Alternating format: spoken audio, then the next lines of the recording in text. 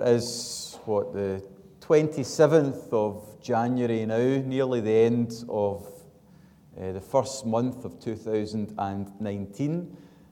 And still the Brexit talk goes on and on and on. And it seems to get a wee bit more frenzied by the day.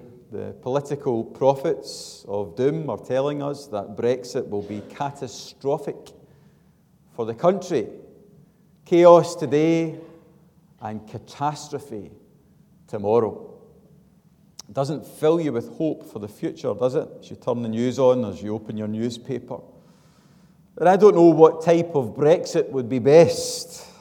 And we should certainly pray for the leaders of our land, that they would be helped in the discussions that they are having and in the decisions that they are taking, that there would be constructive discussions and wise decisions. We should pray for them at this time. But I think it's also important for us in Christ to remember that none of these things are ultimate. They are important. We should recognize them as important. But they're not of ultimate importance. They are secondary.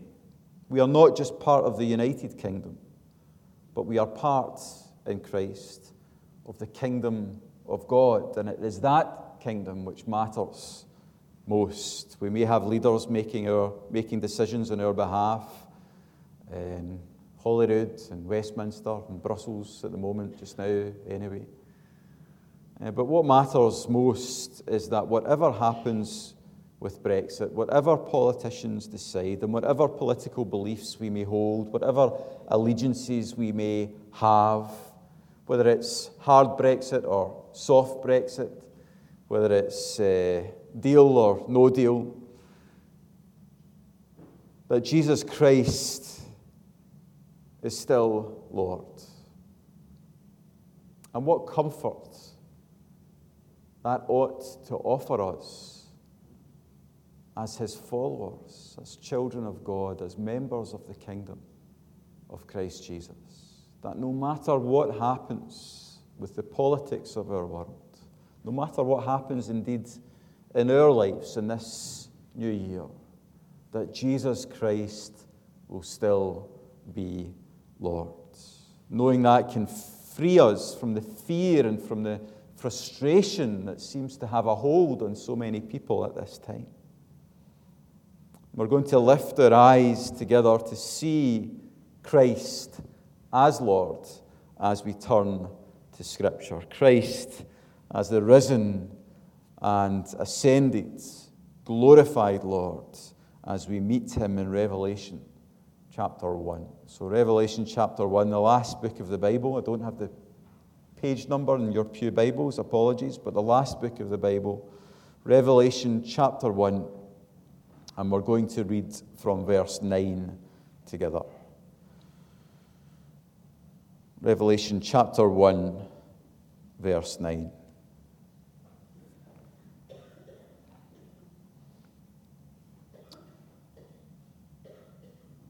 I, John, your brother and companion in the suffering and kingdom and patient endurance that are ours in Jesus, was on the island of Patmos because of the word of God and the testimony of Jesus. On the Lord's day I was in the Spirit, and I heard behind me a loud voice like a trumpet, which said, "Write on a scroll what you see and send it to the 7 churches. To Ephesus, Smyrna, Pergamum, Thyatira, Sardis, Philadelphia, and Laodicea." I turned round to see the voice that was speaking to me. And when I turned, I saw 7 golden lampstands. And among the lampstands was someone like a son of man, dressed in a robe reaching down to his feet, with a golden sash round his chest. The hair on his head was white like wool, as white as snow, and his eyes were like blazing fire. His feet were like bronze glowing in a furnace, and his voice was like the sound of rushing waters. In his right hand he held 7 stars, and coming out of his mouth was a sharp, double-edged sword.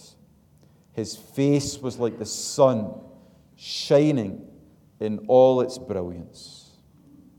When I saw him, I fell at his feet as though dead. Then he placed his right hand on me and said, "Do not be afraid. I am the first and the last. I am the living one. I was dead, and now look, I am alive forever and ever, and I hold the keys of death and Hades. Write, therefore, what you have seen, what is now, and what will take place later. The mystery of the 7 stars that you saw in my right hand and of the 7 golden lampstands is this. The 7 stars are the angels of the 7 churches, and the 7 lampstands are the 7 churches." Amen. John was a man who knew what it was to see Jesus. What a privilege it must have been, and what a joy it must have been to see Jesus for the very first time. He's mending his nets, preparing his nets to fish, presumably utterly unaware that his life is about to change forever. Preparing his nets, very ordinary duty, very ordinary day, ready to go back out onto the boat to earn his living. And he lifts his eyes to see Jesus for the very first time, and everything changes. He leaves his nets, he leaves his boat, he leaves his livelihood, he leaves his old life behind to follow the Lord, to follow Jesus. And he goes on, as he follows Jesus, to see the Lord teach and heal and deliver and free men and women from darkness and from death. John was there at the Transfiguration. He was there at the crucifixion. It was John that Jesus asked to look after his mother when he had died. He was there at the Transfiguration. He was there at the crucifixion. He was there at the Ascension. John had spent a lot of time with the Lord Jesus Christ. And now John was an old man. He had lived a full and fruitful life. He had blessed many people. He had been a key leader of the church. Most of us, I'm sure, would have forgiven him for taking it easy now, for relaxing, for retiring, for playing golf and going fishing, maybe buying a wee holiday home in the sun somewhere. But not for John, because John's passion was to tell people of the Lord whom he loved, to tell people about Jesus. And in those days, in that context, that was a dangerous thing to do. If he was a young man, he might have been sold into slavery or even killed, as many of the other apostles were. But old men like him were often shown mercy of sorts and exiled instead. And that's what happened to John. He was exiled to the island of Patmos. He was on Patmos, but he was in the Spirit. And as he is in the Spirit, God gives this old man, this old follower of Jesus, another special encounter with his Lord, another time in the presence of the Lord Jesus Christ. And as we look to this vision of the risen and ascended, the risen and exalted Lord Jesus, we'll flag up 3 things that ought to strengthen and encourage us in Christ Jesus today. Firstly, Jesus is The living Lord. The living Lord. I've got my clicker back. There we go.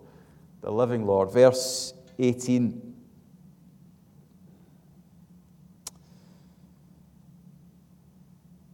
I am the living one, says Jesus. I was dead, and behold, I am alive forever and ever, and I hold the keys of death and Hades. We don't gather together in the Lord's Day in this place to remember the life of a great man like other great men, women in the past who have lived and died. No, we gather on the Lord's Day in this place to celebrate that our Lord lives. We don't meet to worship a dead prophet or a dead teacher or a dead holy man. What would your faith in Christ be worth had Jesus stayed dead, stayed in the grave, not been raised to life? Well, according to the Apostle Paul, your faith would be worthless were Christ not raised. He says to the Corinthian church in chapter 15 of 1 Corinthians, if Christ had not been raised, your faith is worthless. If Jesus is not alive, then death has not been defeated. If Jesus is not alive, then we would have no real hope to hold out to the world. But Jesus is alive. Since Christ was raised from the dead, he cannot die again, says Paul in Romans 6. Death no longer has mastery over him. Death is no longer master over Jesus, and death, therefore, is no longer master over those who are to be found in Christ Jesus. Jesus shares his victory over death with those who turn to him and trust in him. Our greatest enemy has been defeated. Our greatest fear is emptied of its sting because our Lord has accomplished what none of us ever could. He has triumphed over death itself. So we remember when we meet here on a Sunday morning that we don't meet for commemoration, we meet for celebration, that Jesus is alive, that he is triumphant, that he is victorious. The cross was known as a place of shame, of humiliation, of defeat. And yet Christ used the cross to work the greatest triumph, the greatest victory that has ever been seen. We gather on the Lord's Day to celebrate that we have, in the words of Peter, a living hope as those who have been born again into Christ Jesus. We have a living hope because we have a living Lord, and our hope will live as long as our Lord lives. Our hope will never be snuffed out because Jesus will never die. Our hope will live right up until the day that it finds its fulfillment when Christ comes again. He is the living Lord. Secondly, he is the present Lord, verse 13. And among the lampstands, says John, was someone like a son of man, dressed in a robe reaching down to his feet, and with a golden sash around his chest. Where is the Lord Jesus Christ? Well, he is at the right hand of the Father on high. But as John sees him, he is moving among the lampstands. And what are the lampstands? The lampstands are the churches. Jesus is present with his people. The lampstands represent all true Christian churches. There are 7 lampstands, 7 in Scripture, especially in Revelation. is the perfect number, perfect in the sense of completeness. So these 7 churches are representative of all true Christian churches. And it's wonderful to think that the picture that we have of these churches is a golden lampstand. Gold, of course, is valuable and precious and beautiful. And in the eyes of heaven, in the eyes of God, in the eyes of the Lord, His churches are valuable and precious and beautiful. And not just the really, really good churches out there somewhere, not just the perfect churches, not that there is such a thing, but the very ordinary churches. We know that because the churches that are mentioned in this passage, we know to be far from perfect. As we go on and read in Revelation, the letters to the various churches, we see that they are far from perfect, just like us, far from perfect. And yet deeply, profoundly loved by Christ. Precious and valuable in His sight. That is what we are to Him. That's why we're gold. But why are we lampstands? Well, we are lampstands because we are called in Christ to radiate the light and the life of the Lord out into the communities that we are called to bear witness to. We are called to shine for the Lord Jesus Christ as we remain faithful to follow Him. Jesus walks in our midst. He is our treasure. We bring people into our church fellowship not because we are the perfect church, not because we have a really impressive building with really nice windows, not because we have great musicians, though we do, not because we've got all sorts of groups and activities for people to enjoy. We bring people into the church primarily, fundamentally, because this is the place that Christ is present in a special way. And the longing of our hearts is that as people come into our midst, as people share in time together with us, that they would see, that they would sense the presence of the Lord, that they would recognize who Jesus is, and having recognized Him, that they would receive Him, and with Him, the blessings that He gives to His people. When we meet together on a Sunday morning, we are not just 100-odd people. Just to be clear, that's 100-odd people, not 100-odd people. We're not just a gathering of people who are here to share some time together, to sing some songs, to listen to a speaker. We do all of that, and that's good and important. But we gather to have an encounter with our living Lord, with the one who is still pleased today to meet with His people, to minister to us in our weakness and in our need,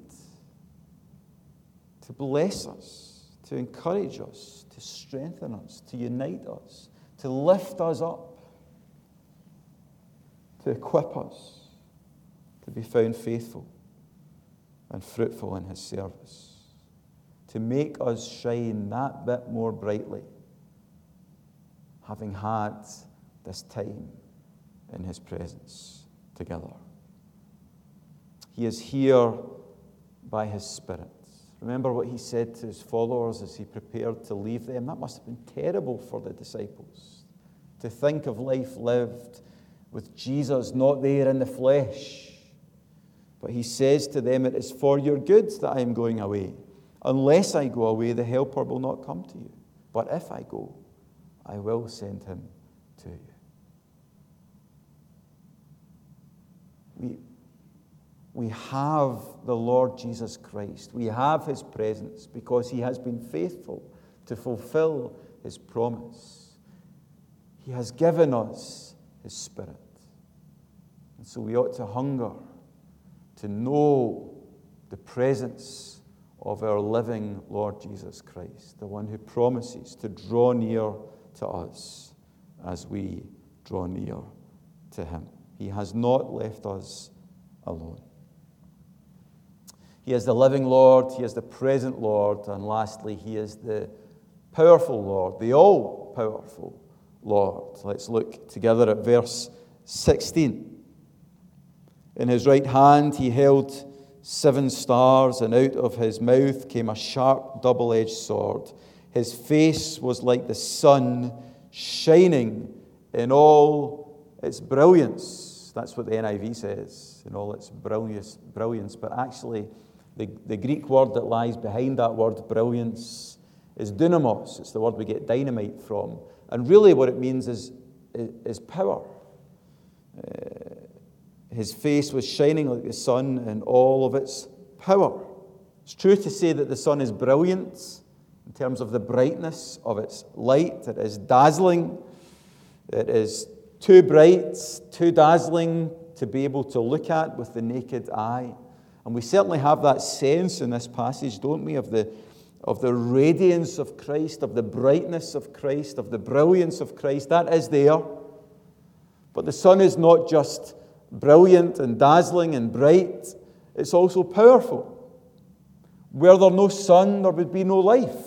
That's powerful. I had a look on the internet to see just how powerful the sun was. Let me see what my statistic says. Bob will tell you if this is true or not. But according to the internet, which is never wrong, really, as you know, it says every single second, the sun produces the same amount of energy as 100 million megaton nuclear bombs exploding. I don't really know what that means, but it sounds fairly powerful. Every single second. And that's what we have here. His face was shining like the sun in all, not just of its brightness, but in all of its power. He is the powerful one. Without Christ, without Jesus, there is no life. That is how powerful He is. And if we look at verse 18, I am the living one, I was dead, and behold, I am alive forever and ever, and I hold the keys of death and Hades. I love that phrase, I hold the keys. I remember when I was young, longing, and by longing I mean moaning, to get my own set of keys for the house. Mum, all my friends have their own sets of keys. Why have you not given me a set of keys? And I remember the sense of excitement when my mum eventually relented and gave me my own set of keys for the house. I wanted the power and the freedom to open my own house myself. And when my mum gave me those keys, I had the power and I had the authority because I didn't steal them. They were given to me by my mum. They were rightfully mine. And as you get older, you get more and more keys. You get keys for your car, you get keys for your work, you get keys for your locker, you get keys for your church if you're patient enough. You get keys for all sorts of things. And with all of those keys, you get a bit more authority, a bit more power. Well, Christ is the all-powerful one. He is the one who holds all the keys, even the keys to death itself, are in His hands. They are rightfully His. No one can question His authority to exercise His absolute power. And remember the nature of Christ. Normally, the thought of absolute power resting in the hands of one person, one man, would be a terrible thing. But not so for Christ. Consider His love, the humility that saw Him willingly be born as a baby in Bethlehem, willingly live as a man in this world, as broken as it is by sin, to experience rejection, to experience betrayal, to experience loss, to experience hunger and thirst. He humbled himself to experience even death for us. Experience death that he might triumph over death for us. So it's a wonderful thing to think of the power and the authority of the Lord Jesus Christ, the loving Lord. They are rightfully his. So what have we to fear if this Jesus is our Jesus, our Saviour, our Shepherd, our brother, our Lord? Jesus is the Lord who is alive forever, the ever-living Lord. He is the Lord who is present with his people, moving among the lampstands. And he is the Lord who holds all the keys. And that ought to free us from fear and fill us with faith and with hope and with joy in Jesus. He is the one who is worthy of all of our praise and all of our faith and all of our hope. And so we stand to sing, "In Christ alone my hope is found. He is my light, my strength, my song."